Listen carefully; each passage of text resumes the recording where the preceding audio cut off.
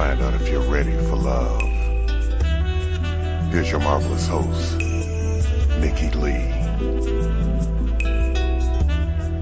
Hello, and welcome to Ready for Love Radio. This is your host and love coach, Nikki Lee. Now, last week at the end of the 5-year anniversary show, I did a little teaser for tonight's show. And I told you that we're going to talk about Am I Normal If? Now, that's one of the things we're going to talk about today. First of all, let me introduce my guest, who is Dr. Susan Kay. Susan, it's great to have you with me. Hey, Nikki, thank you for having me. I'm excited to meet your radio family. There you go. It's a good-sized family. For 5 years' worth, I'm sure it is, and congratulations on that. Well, thank you. Thank you. That was awesome to get to have that celebration last week. I wish my voice was better, but that you can't have everything, right? So now, you and I are going to have, first of all, I have to tell my listeners, because I mentioned a good friend of yours, well, actually a mutual friend of ours. I mentioned her on the show quite a bit because I just love Tova to death. I just think she is so cool. And I haven't gotten to meet her yet. One of these days I'm going to meet Tova. But Tova Fader, who I mention on here quite frequently, that I've worked with for ages, is also a friend of yours. And you all have worked together on all kinds of stuff. And actually, she's a colleague and co-founder of our institute, so we have worked very closely for probably 25 years. My goodness. And, actually, we haven't talked about the institute on here before, so they're going to get to find out about that from you today, that's cool. I like that. And I have actually interviewed her about her book that we worked on, Sex is the Least of It. So we're going to be talking about some of that information. And you also know Brian Gibney, who I've interviewed on here. So we're just, I do know Brian. There's all kinds of little connections here. It's a small sex family that we have too. I know. Well, there's just all kinds of sex positive people. So we lots of connections. So love it. I went to your website and I was looking around, and I wanted to share a couple of the paragraphs on there before we get started that I really liked. So just to kind of give the listeners a little introduction about you. So let me share this, and then we're going to dive in. It says, my goal is to guide you as you discover your body, your emotions, and your feelings, engaging you in personal experiences to enhance and inspire day-to-day celebration of physical being. Now, the listeners know me, and they know the kind of stuff I talk about, so I have a feeling they're beginning to understand why you and I are going to get along. So, and let me just tell y'all too, listeners, that Susan and I are going to be working on a project together. Okay, so y'all are going to see why we're going to get along. So, okay. Now let me read you the rest of this. It says, I understand the difficulty most of us face in achieving personal aspirations of love and relationship, whether you are a single male or female, and for those couples who are striving to balance it all with family responsibilities and the desire to maintain the spark in their romantic life. My unique career path has helped countless people remove years of emotional pain, trauma, secrecy, and ignorance, and enable them to reclaim their lost pleasure birthrights of celebrating our physical being, exquisite sensuality, and blissful sexuality. Wow. I wrote that. Jeez. I like that. I really, really like that. And it's really the truth. I mean, it's really the truth. Thank you. That sums up so much, and I really get that, and it just, there's so many people that applies to too that just need that information, and there's so many people, honestly, we need to include that in the introduction of the book. I'm just putting it out there. We need to include parts of that at least. Yeah, and to give your audience some distinctions, when you say we all need, what you're hearing inside of those words, and the context of sorting out through feelings and emotions emotions come from the mental space, the mental things that we ruminate about. The feelings come from the body. And we get it all mixed up. We just think, I'm upset. Right. And we don't take the time or the ability or have sometimes even people that have the know-how to sort through what's the emotions, what's the feeling, what's going on from the neck up, and what's going on from the neck down. Right. And that's why the words that you read back just ring so true to me, is because we are doing body and mind work in a way that I feel I can still say no one else does. Well, and it was, I was putting together notes for today's show yesterday, and I was talking to a friend of mine, and so I was kind of explaining it, and I figured let me kind of go through and just explain the book and what we're going to talk about today and all this to somebody out loud, because I've been going through it all in my head.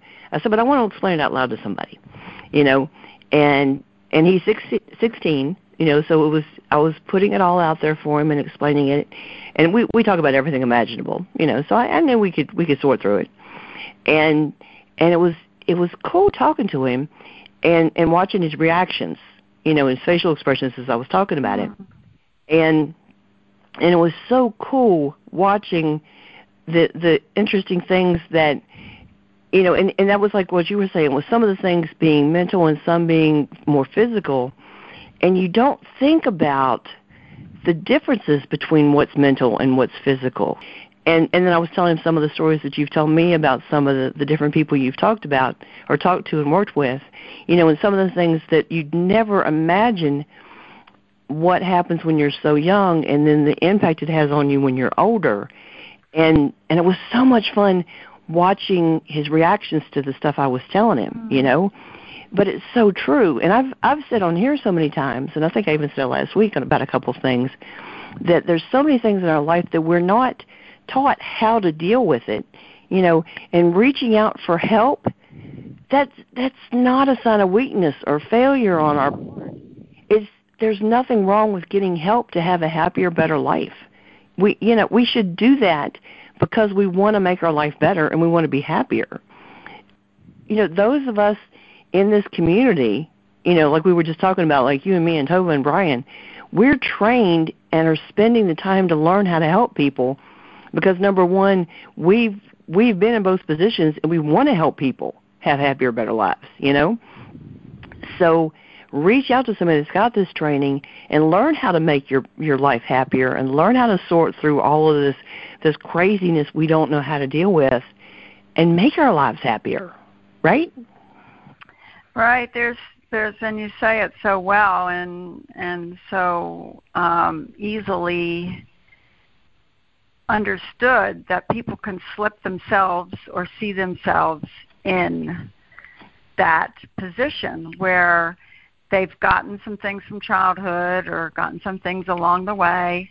And we have this stigma in our culture that you don't look at mental health. It's okay to look at physical health, and it's perfectly fine to go out and get a golf coach or a football coach or a tennis coach or go to a doctor and get help. But for some reason, we still have this, that if you go for neck up coaching or support, that you're looked at sideways.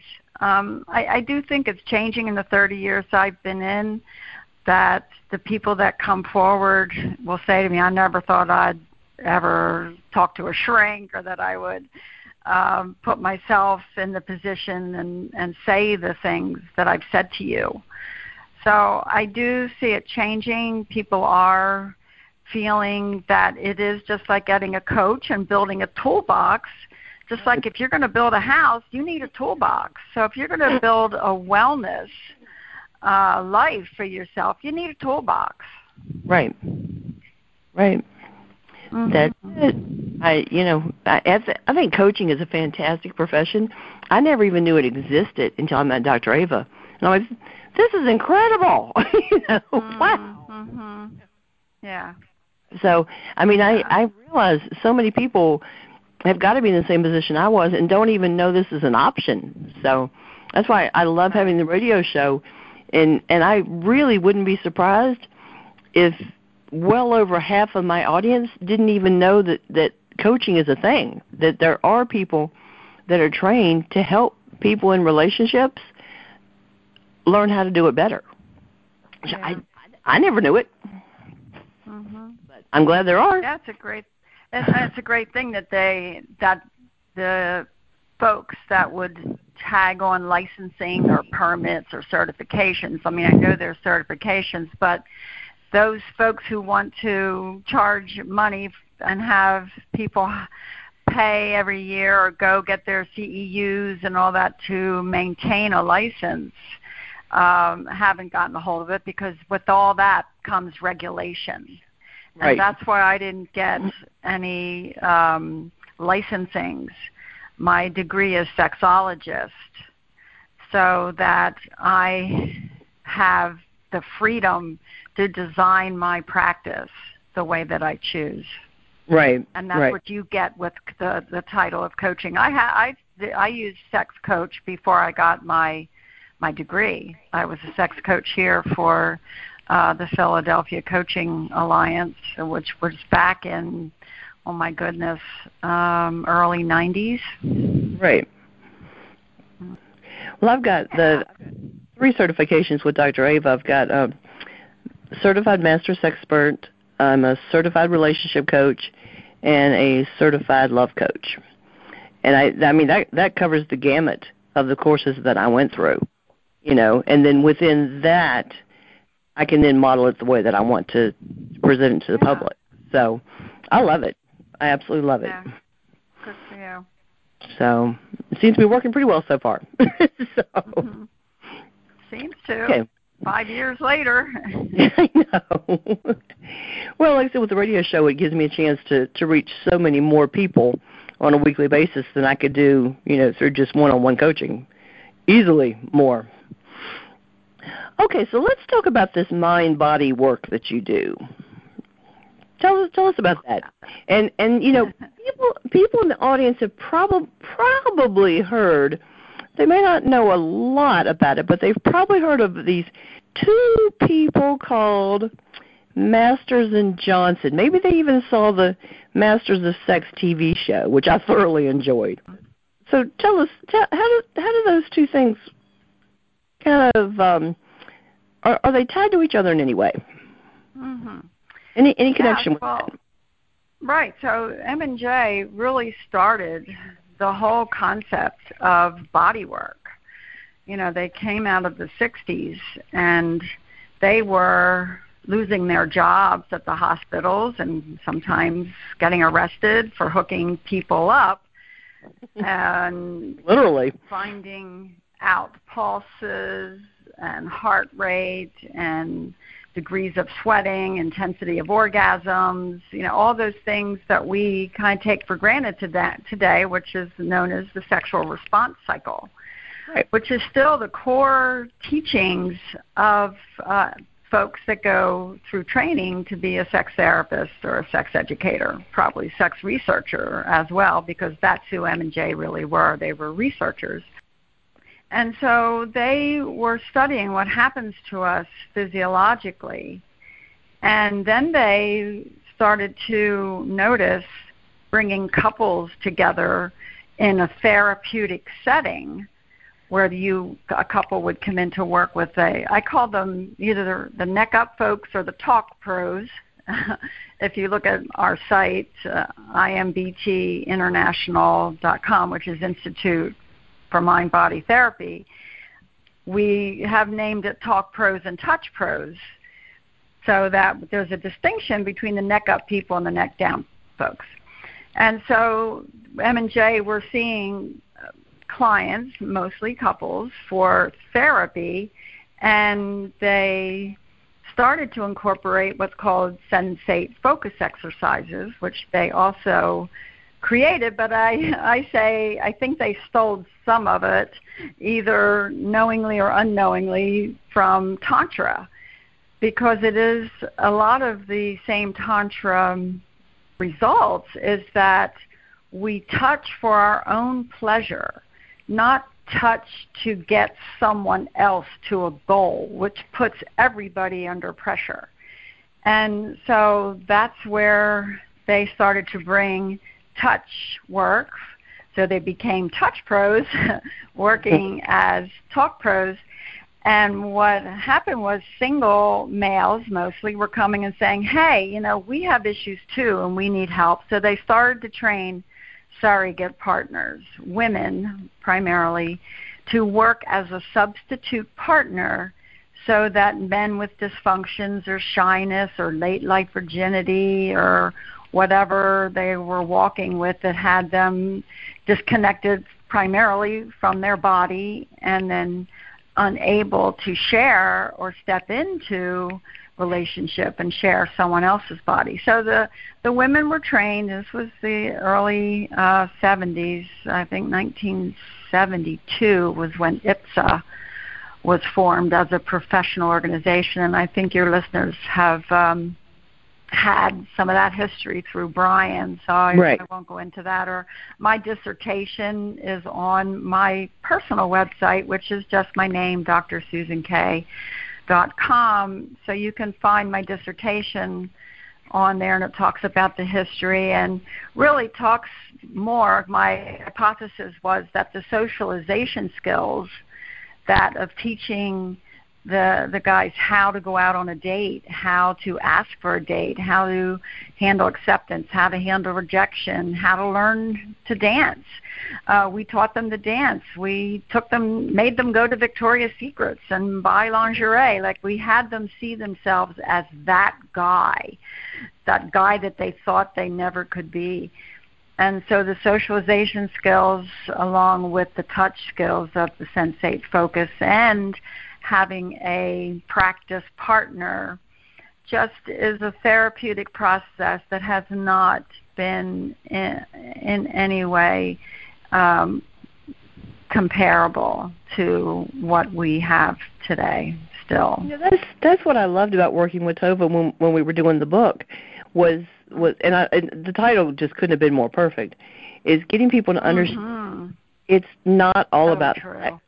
There's so much more to the surrogate partner therapy, because it's the overall, working with the person, because there is so much socializing, and there's all these, there's so much involved in being involved with another person.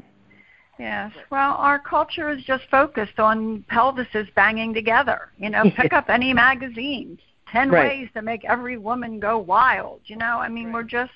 We just have that, and I think it comes out of that sex is for reproductive purposes only. So it's only what our genitals are doing is of value. Right. And so we're shaking all that up with teaching your whole body is erotic potential, and let's get your head out of the way so we can awaken your other 90%. Well, funny. I've got an ebook I wrote, and it's about kissing from head to toe, right? Mm-hmm. And even in that, I left out any mention of oral sex whatsoever. Okay, none whatsoever. Every other part of the body, I included kissing in some way whatsoever, right? And a friend of mine said, "Well, you missed the best part." I said, "No, wait a minute." I said, if you're not kissing every other part of your partner's body, you're missing a whole lot of parts. You're missing a whole lot of good stuff. So, but people, you're missing a whole lot of stuff. Right. So that's what we do, is we teach that, for me, sex, our largest sex organ is communication. Can we talk about it? Can we be honest with ourselves? Like, do we communicate with ourselves about what we like and what we don't like? And then can we share and communicate with a partner? That's where it all really begins, remains juicy, and till we grow old. And when sex becomes not for reproductive reasons or things don't work like they used to, with communication, verbal communication, we can still have yummy physical communication. Well, that's something I say on here so often is, first of all, you have to know what you enjoy, okay? And then you need to communicate that to your partner. And you can't communicate it to your partner until you figure it out. You just can't. Exactly. And they can't read your mind. Yes, exactly. Yeah. That's where we tell folks we start. We start with you, because you can't share or give away what you don't have. Yep. Yeah, and so I grew up in the sex surrogate family. I became a surrogate in 1985 and worked until 92. And what I learned and found, like, that was a whole time period of all these different kinds of hands-on experiences and opportunities and practices coming in from across the ocean, meditation, get you out of your head and feel your body more, yoga, union of the body, mind, spirit, things like acupuncture, chiropractic even, and massage, coming out of the massage parlor mentality. Reiki, shiatsu. I used to have to drive an hour or so to get a class, because this was all so new. But I saw that this was not going to go away. This whole movement of somatic arts was going to explode. And so once I did finish up and get my degree, I started training people in 2000 to do what I did as a hands-on practitioner, both as a surrogate but also working as a massage therapist for Dr. Bill Staten and Carol Nettleton in our office here in Pennsylvania. I would put hands on folks who were struggling with, am I a male in a female's body or vice versa?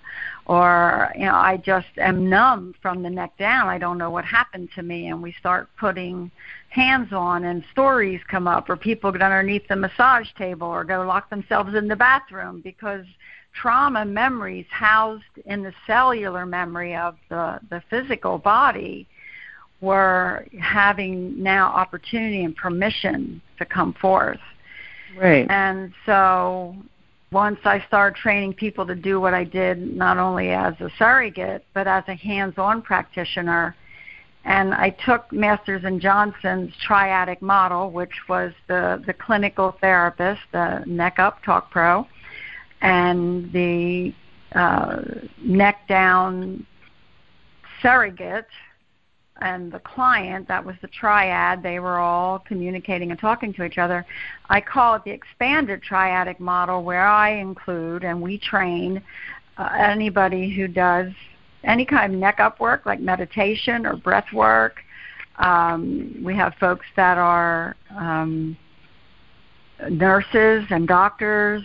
We have trauma, the EMDR work, as far as folks that are on our teams.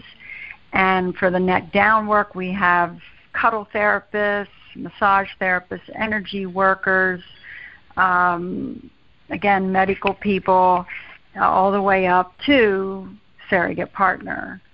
So we really provide a wraparound service, and they get to have different hands-on, they get different skill sets, and they get to feel comfortable in the presence of other people with their being with their bodies and sharing some of their deepest, darkest secrets, and also being able to learn how to communicate and share themselves. Oh, wow. That is so cool. You're doing some stuff I didn't know about. Ah. Yeah.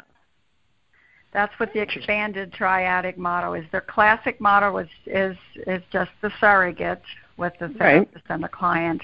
The expanded model, we include everybody that wants to come and train with us. We do trainings. I train neck up people how to work with neck down and vice versa. There's protocol. There's paperwork. There's questions. I always say you're only as good in your therapeutic process as your questions are good, because you're asking the right question that's of deepest value for folks. Well, it's amazing because not everybody can ask good questions. We can't craft good questions, I think, is better. Because, anybody can ask a question, but you have to be able to craft a good question to get the response you need. Yeah. It was funny when I was growing up. Dad would be doing some kind of a class or whatever, and he'd always go, "Can you put my questions together for me?" and we'd go in, and they're like, "You're supposed to learn that one." I was like, "But you're doing the class." He goes, "Yeah, but they don't like my questions." I'm like, repeat that class. Yeah, I'm like, okay, I don't either. So, and we'd go in, and they'd like, "Did he do the questions this week or you?" I'm like, "No, I did that." "Oh, shoo. Okay, good." Okay, so with the triadic model we're talking about, between either theirs or yours, what kind of clients do you think are served best with these? Anyone who is not connected, I don't like negatives, who is disconnected from their bodies, and in that I mean not somebody goes to the gym, works out every day, but that is part of it sometimes. But the sensations and the feelings, remember we talked about the difference between feelings and emotions, like what do they do with feelings, what do they do with their fears, what do they do with their insecurities and their shyness. And we all walk with some level of feeling we're going to be judged, or we're not going to look, and here it comes our next segment, is we're going to appear that we're not normal. Because everybody wants to fit into that normal box, and even though it changes monthly with Cosmopolitan or Men's Health magazines, what's normal, we still have that kind of guidepost as, am I normal? And so the disconnects that happen from parts of ourselves we don't understand, or we think are weird, or nobody else does this, I mean, that's who we serve the best, and I think it's underneath whatever people come in with and say, this is, nobody's ever had this problem. I'm sure you've never heard this before, and they'll go, I have premature ejaculation. I'm like, yeah, there's a few of you out there. Like if we think our issue is we're the only one walking around with this, and so it's taking out that stigma, like let's just find out what's natural for you and work with that. Right. And forget about normal. Right. Well, there's something that causes such a relief when you realize you're not the only one with a problem. It just, I had so many of those after my dissection and my surgery, and there was just so many bizarre things happening that I couldn't explain. And, anytime I tried to ask the doctor, they're like, but we saved your life. Aren't you thankful? And I'm like, yeah, but, how do I deal with day to day? I'm thrilled to be alive, but how do I deal with day-to-day life, And then I found a support group on Facebook of all places, and I can go in there. I'll go, okay, here's what's going on. Has anybody else dealt with this? And 20 people go, yes, and I'm like, oh, phew, thank goodness, Right. And it's not so much normal, but it's like, this is, I'm not abnormal, Yeah. I think that's the same thing, just kind of flips it around with different words. I don't ever strive to be normal. I gave that up decades ago, but, Right. but, and I think for so many people, because, we've been posting on Facebook from time to time, and people that are connected to me know I've been asking a lot of normal, quote-unquote, questions lately, and so many people automatically go, well, I don't want to be normal. Well, okay, neither do I. Mm-hmm. But I think sometimes it may not be that we want to be normal, but we want to feel accepted or part of the group, Mm-hmm. We want to feel that we're not so totally abnormal or whatever, but it's more, we just, like I said, we just feel accepted, we feel that we're not so unnatural or whatever, we want to know that we're okay, sometimes we just need to know we're okay. Maybe that's it. For me, I just reduce the definition of love to accept. Yeah. You know, we just want to be accepted for who we are. And so when they say love your neighbor, it's like just accept them. Love your partner, which can be erotic love or agape love or family love. Love your parents regardless. I mean, it's all about just accept and set your boundaries. Yeah. You know, I don't like this term unconditional love. I think there are conditions. And, it's just accept them and love yourself first. There should definitely be healthy conditions and healthy boundaries. Absolutely. That means I've seen what happens with unconditional when it's not healthy. That's bad. But that, that can get really ugly. That could be a 5-hour show. Yeah, one for each year. It's true. And I'm sure I've given that many examples. Oh, wow. Okay, now speaking of being normal and whatnot, there's another model that you created and called Plain Damn You. Now, first of all, how in the world did you come up with that name? And then I want you to tell us about it. I since the day you told me that, I'm dying to ask you that question, and now I get to ask. I don't know. I didn't tell you the story because I usually make sure everybody knows. Nope, you haven't told me.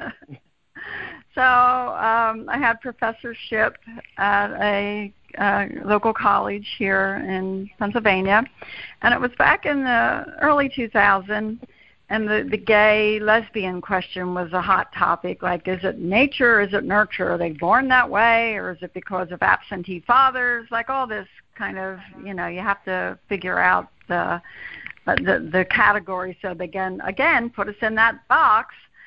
So I had students that were straight out of high school, so they were, late teens, early 20s, and they're like, what is this thing with gay?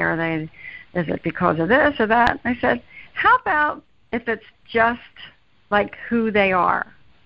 What if it's just like plain damn you? And it just came out of my mouth, and I drew this wheel on the wall, and I made it into like a peace sign. I said, here's your nature.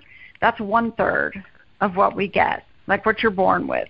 Here's another third, the nurturing. That's what you get, like the external stuff, where you live, is there money, is there religion, are you born in a box, all those things. Again, we don't have any say over either of those. Then the bottom part of the pie was plain damn you. Like you come in with your own set of lessons and your own mission, your own gifts that you're bringing to the planet, your own snowflake, your own what you want to leave to the world, your own fingerprint. And then I grew the bottom of that pie up through the other two. I said, as you grow and you learn about plain damn you and you embrace yourself, you can throw out some things from your nature and your nurture. Like my dad was an alcoholic and his dad was an alcoholic and his dad before that. I'm not going to be an alcoholic, so you throw that out. The nurturing part, maybe there was strong religious upbringing, and they're like, I don't do that anymore. So, okay, so you throw that and you pick and choose, not get thrown to and be loyal to a system or an ideology that doesn't serve plain damn you. And as we grew up through the nature-nurture, up through the top of the wheel, you become self-actualized adult. Maslow's theory on how you become you through trial and error and, sometimes struggle and just commitment to who you are, your snowflake. Right. And I do this for every client now. I make them draw it out, or if they're with me, we draw it out, and I say, hang it on your bathroom mirror, hang it on your refrigerator. And when you're making a decision, take a look at that wheel.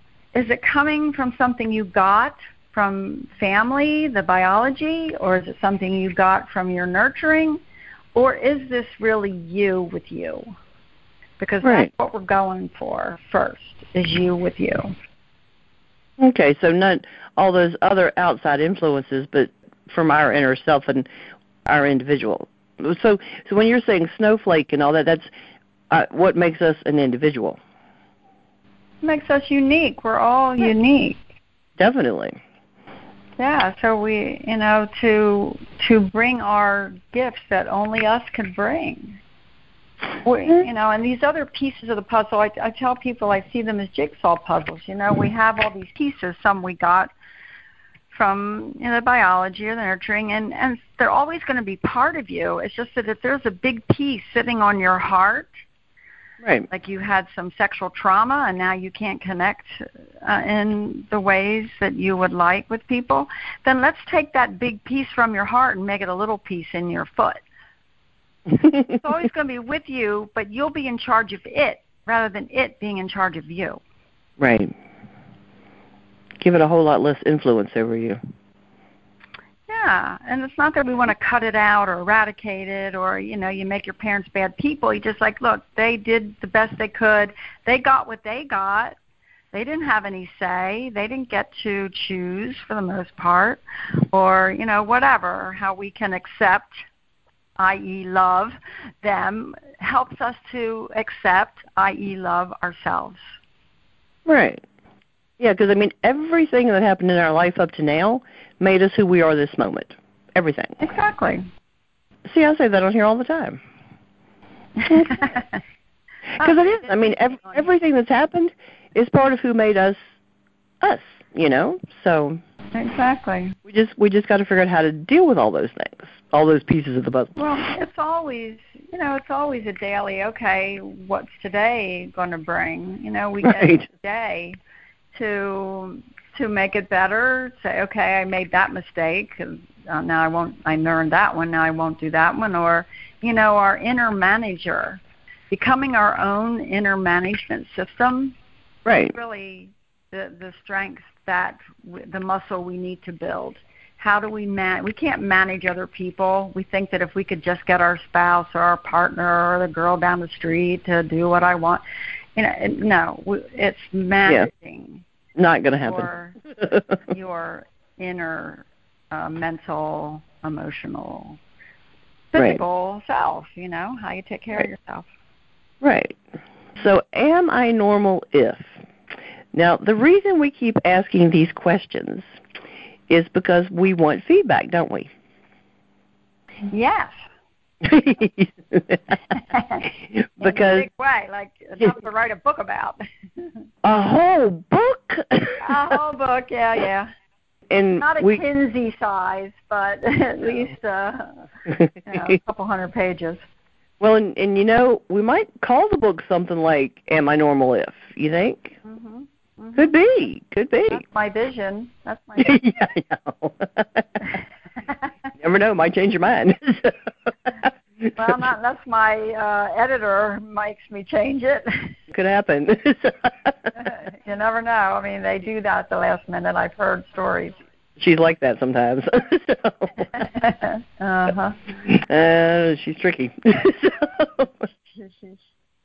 Okay, so now to stop being goofy. Okay, now to let the listeners know, the tentative title of the book is "Am I Normal If?" and this is Susan's vision. And what if you had to give a short synopsis of the book, how would you explain what you envision the book being about?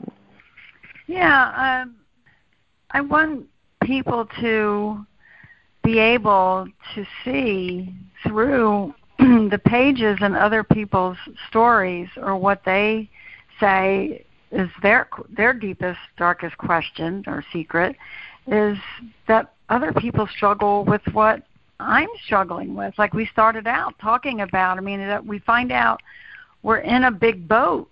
Like we're not by ourselves, and that's why I tell these guys, it'll say, I struggle with erectile dysfunction. Really? Well, you're in a big boat. Really? Yes. And then we have place to work. And I was I did a presentation for a supervision group for a therapist down Texas, and there was 12 people in the group. And in that group, I pass a paper around. I'm doing this now everywhere I get people together. Okay, you got to fill out this paper. Am I normal if? And just put in, what's your question? And out of 12 people, 3, now there was one guy, so it was young women, like, early 20s, probably maybe late 20s. 3 of them wrote, am I normal if I don't masturbate? Okay. So I was really like, wow, I wish they would be able to talk to each other. They're sitting right here with each other, and they're sitting in something because they're going to be sex therapists, and they're like, I don't even self-pleasure. I don't know if I have the rite of passage here to be a sex therapist. You know what I'm saying? It's like when we withhold and we keep our secrets close. And so my hope is by opening up the conversation and being a place where people can say, am I normal if I do this, under the written word and undisclosed and anonymous and all that, it's still like opening that door to wellness. And so by putting in a book where other people can say, wow, this person has the same question I do. Right. Yeah. I think I see it as a therapy book as much as information, and really kind of I don't know if it's gathering data or not, but in some ways I see us gathering data to help people know you're not alone. I think in some ways it will be. I really do. Actually, I'm going to fill out one of the forms too. You don't know that yet, but I am. But under my real name. Oh, okay. Oh, yeah. Yeah.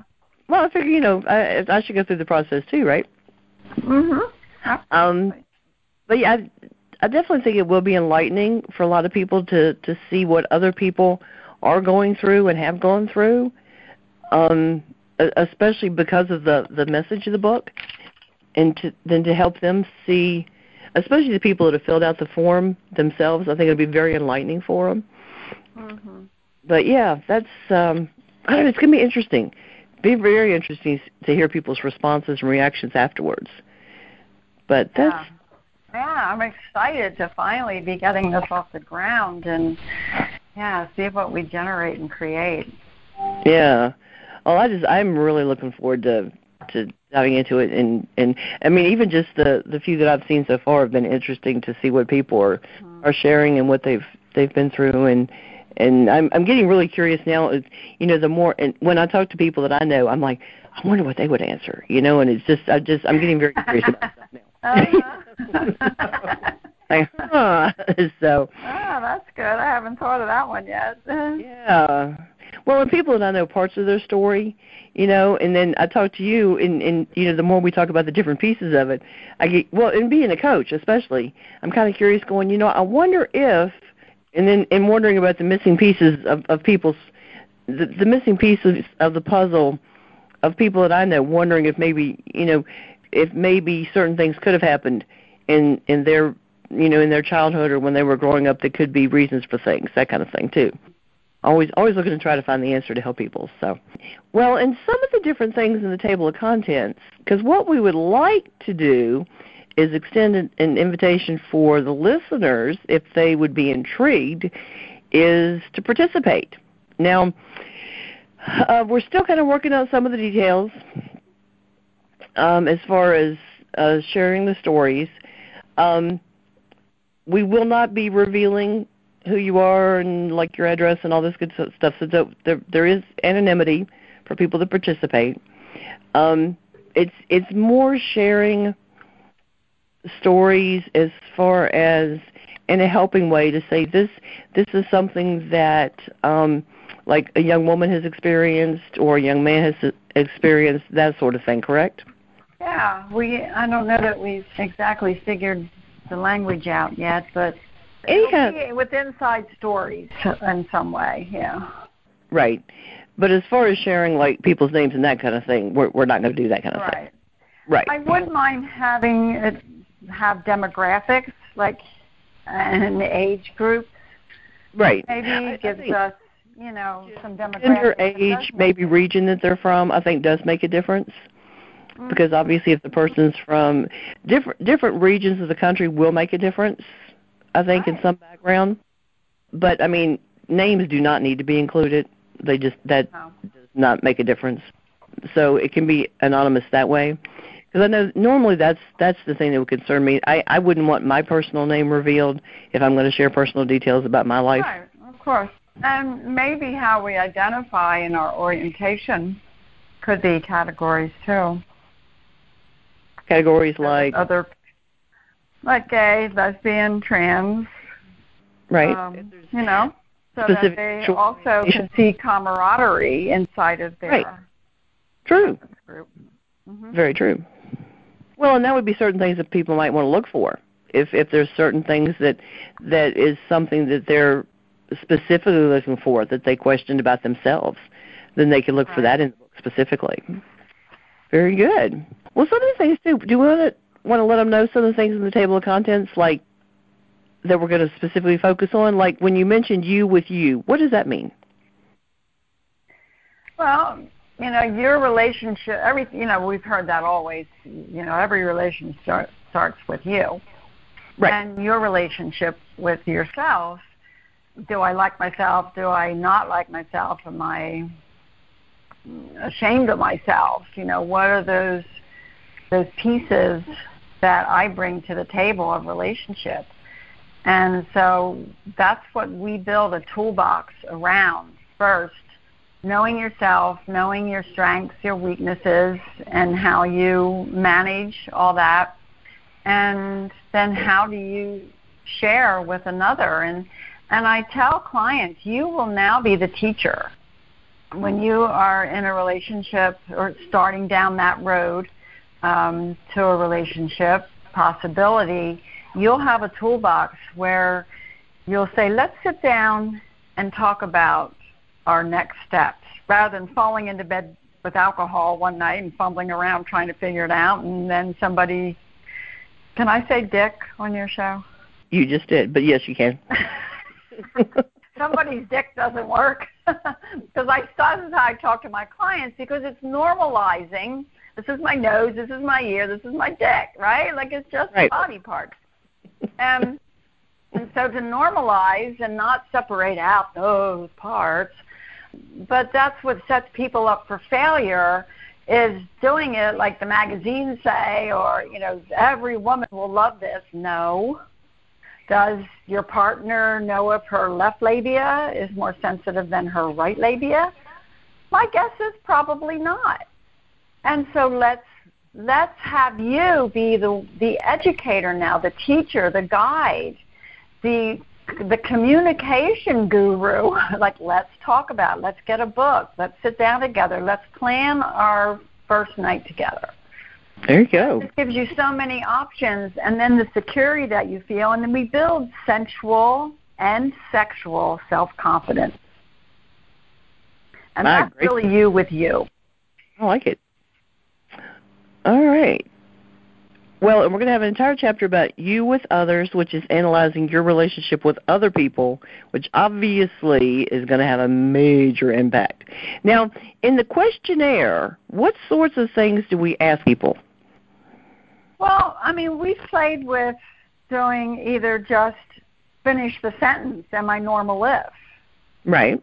We could have that be one category. How I did it, I started gathering data for my future book back in 2000 when I had professorship. And their first assignment was to write a 5-page paper about their early sex messages. Like, where did you get your sex messages? And I broke it down into, like, those first formative years. Like, what was the history of how you were, where you were raised, how you were raised? Were you raised by parents, by foster, by grandparents? What? Tell me about those first 5 years. What do you remember? Did you feel secure? Was there trauma in the home? Did mom and dad or whoever were your first models for relationship? Did they love each other? Were they affectionate with each other? Or was there obvious problems, or you felt the disconnect? Like, what did you feel? Because those first 5 years, we don't have cognition on board. We're not thinking about, oh, geez, mom and dad are having a bad day. We're just feeling like, oh, what if those two leave the house, and who's going to take care of me? Who's going to feed me? Who am I going to be taking care of? So it's those first 5 years that I first asked for. And then I want to know, was there religion in the home? Because that can make a difference in how the messages people get about bodies. And then where did you get your sex messages? Did mom and dad sit you down with a book, or was it from the church, or was it from a neighbor? Was there trauma? Did someone teach you through inappropriate behaviors? And what was your experience with self-pleasuring? Where did you learn about touching for pleasure, or how did you feel about it when you found out there was pleasure? Like those very first imprints. It's called imprinting that sets us up. And then the last one, and I think we've written these out to potentially possibly put them in the book, or maybe as chapters, not sure. Tell me about your first sensual sexual experience. And, it's just, oh my gosh, Nikki, we just watch it when I'm sitting with a 50-year-old virgin, right? And right. So depending on his messages he got from his parents, he saw them fighting all the time, and he made up his mind at 5, I'm never getting married, or I'm not putting myself in this position, right? So then you go on to the church and says, you don't have sex till you're married, your body is filthy rags. And then you get into, like, the first time you attempt to kiss a girl, and she goes, ew, get away from me, you have cooties, or whatever. And then they try and have sex in the backseat of a car, and he comes off immediately, and she says, oh, you're a lousy lover, get away from me. The guy never tries again till he's 50. Right. Come see us. So you can see it. You can track the patterns. Right. The patterns that we get that are threads. I look for the threads to what got us here. So, okay, we got what we got. I'm not doing psychoanalysis. We're not going back and fix mom and dad. We're not going to fix your first broken heart. We're going to start from right here, right now. Get you with you, and then get you with other. Right. Those questions may be, I know we've played with that. And I think if people are willing to do an in-depth participation, great, let's have that. And then we'll also maybe have just in the back for fun, here's the demographics of who answered just the question in my normal list. Right. Mm-hmm. I think it would be interesting. So I'm looking forward to it. I really am. It's just the stuff I've seen so far has been really interesting. And of course, it's different. I don't think anything is out there like this because, number one, I made it up. I don't know. Very true. I mean, plain damn you, when I stand up in front of a bunch of professors or at Widener University, I'm going, yeah, I'm looking for plain damn you. They're like, huh, who is this crazy woman? But when you get to the basis of who we are, it just puts it in a simple way that people can understand and take themselves on.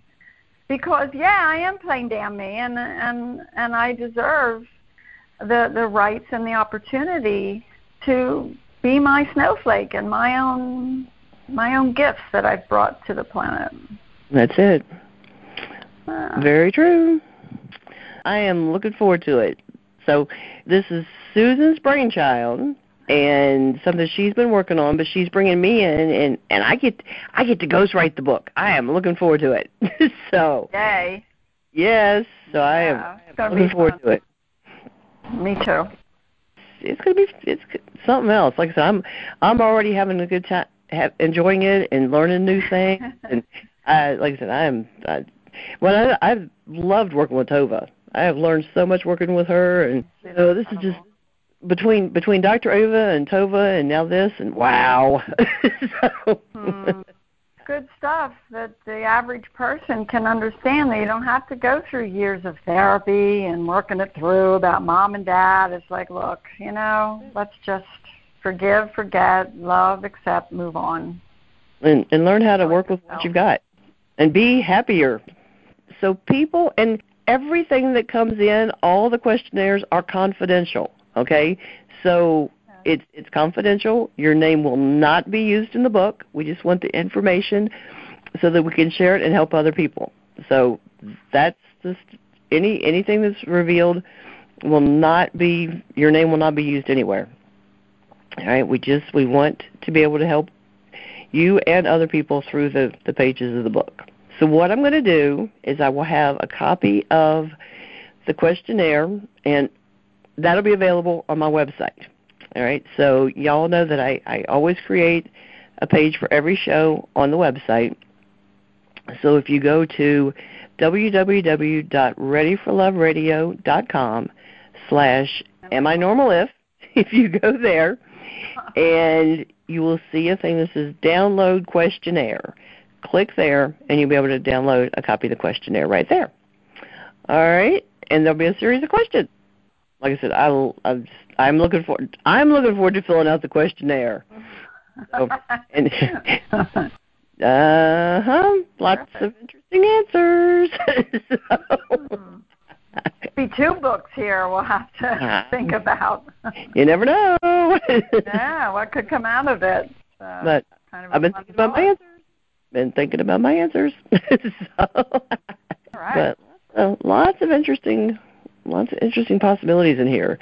And I know we had quite a conversation going through potential questions and potential stuff. So lots of potential stuff. I mean, talking about early relationship messages we get between family and friends, and early sex messages, and the impact religion has. And I've done a show about that.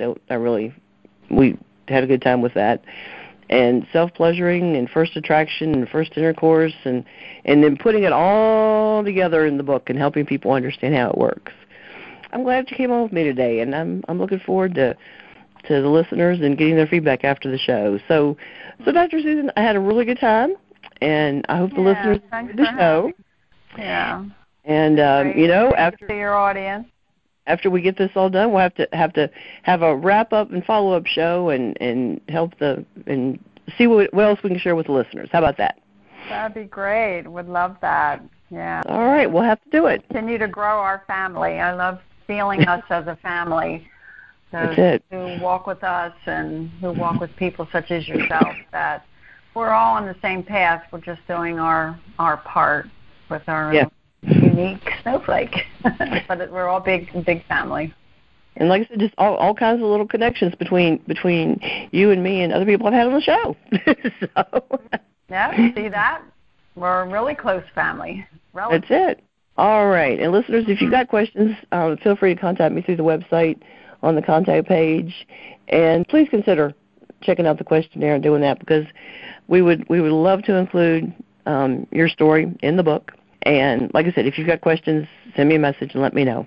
So listeners, I'll be with you again next time on Ready for Love Radio.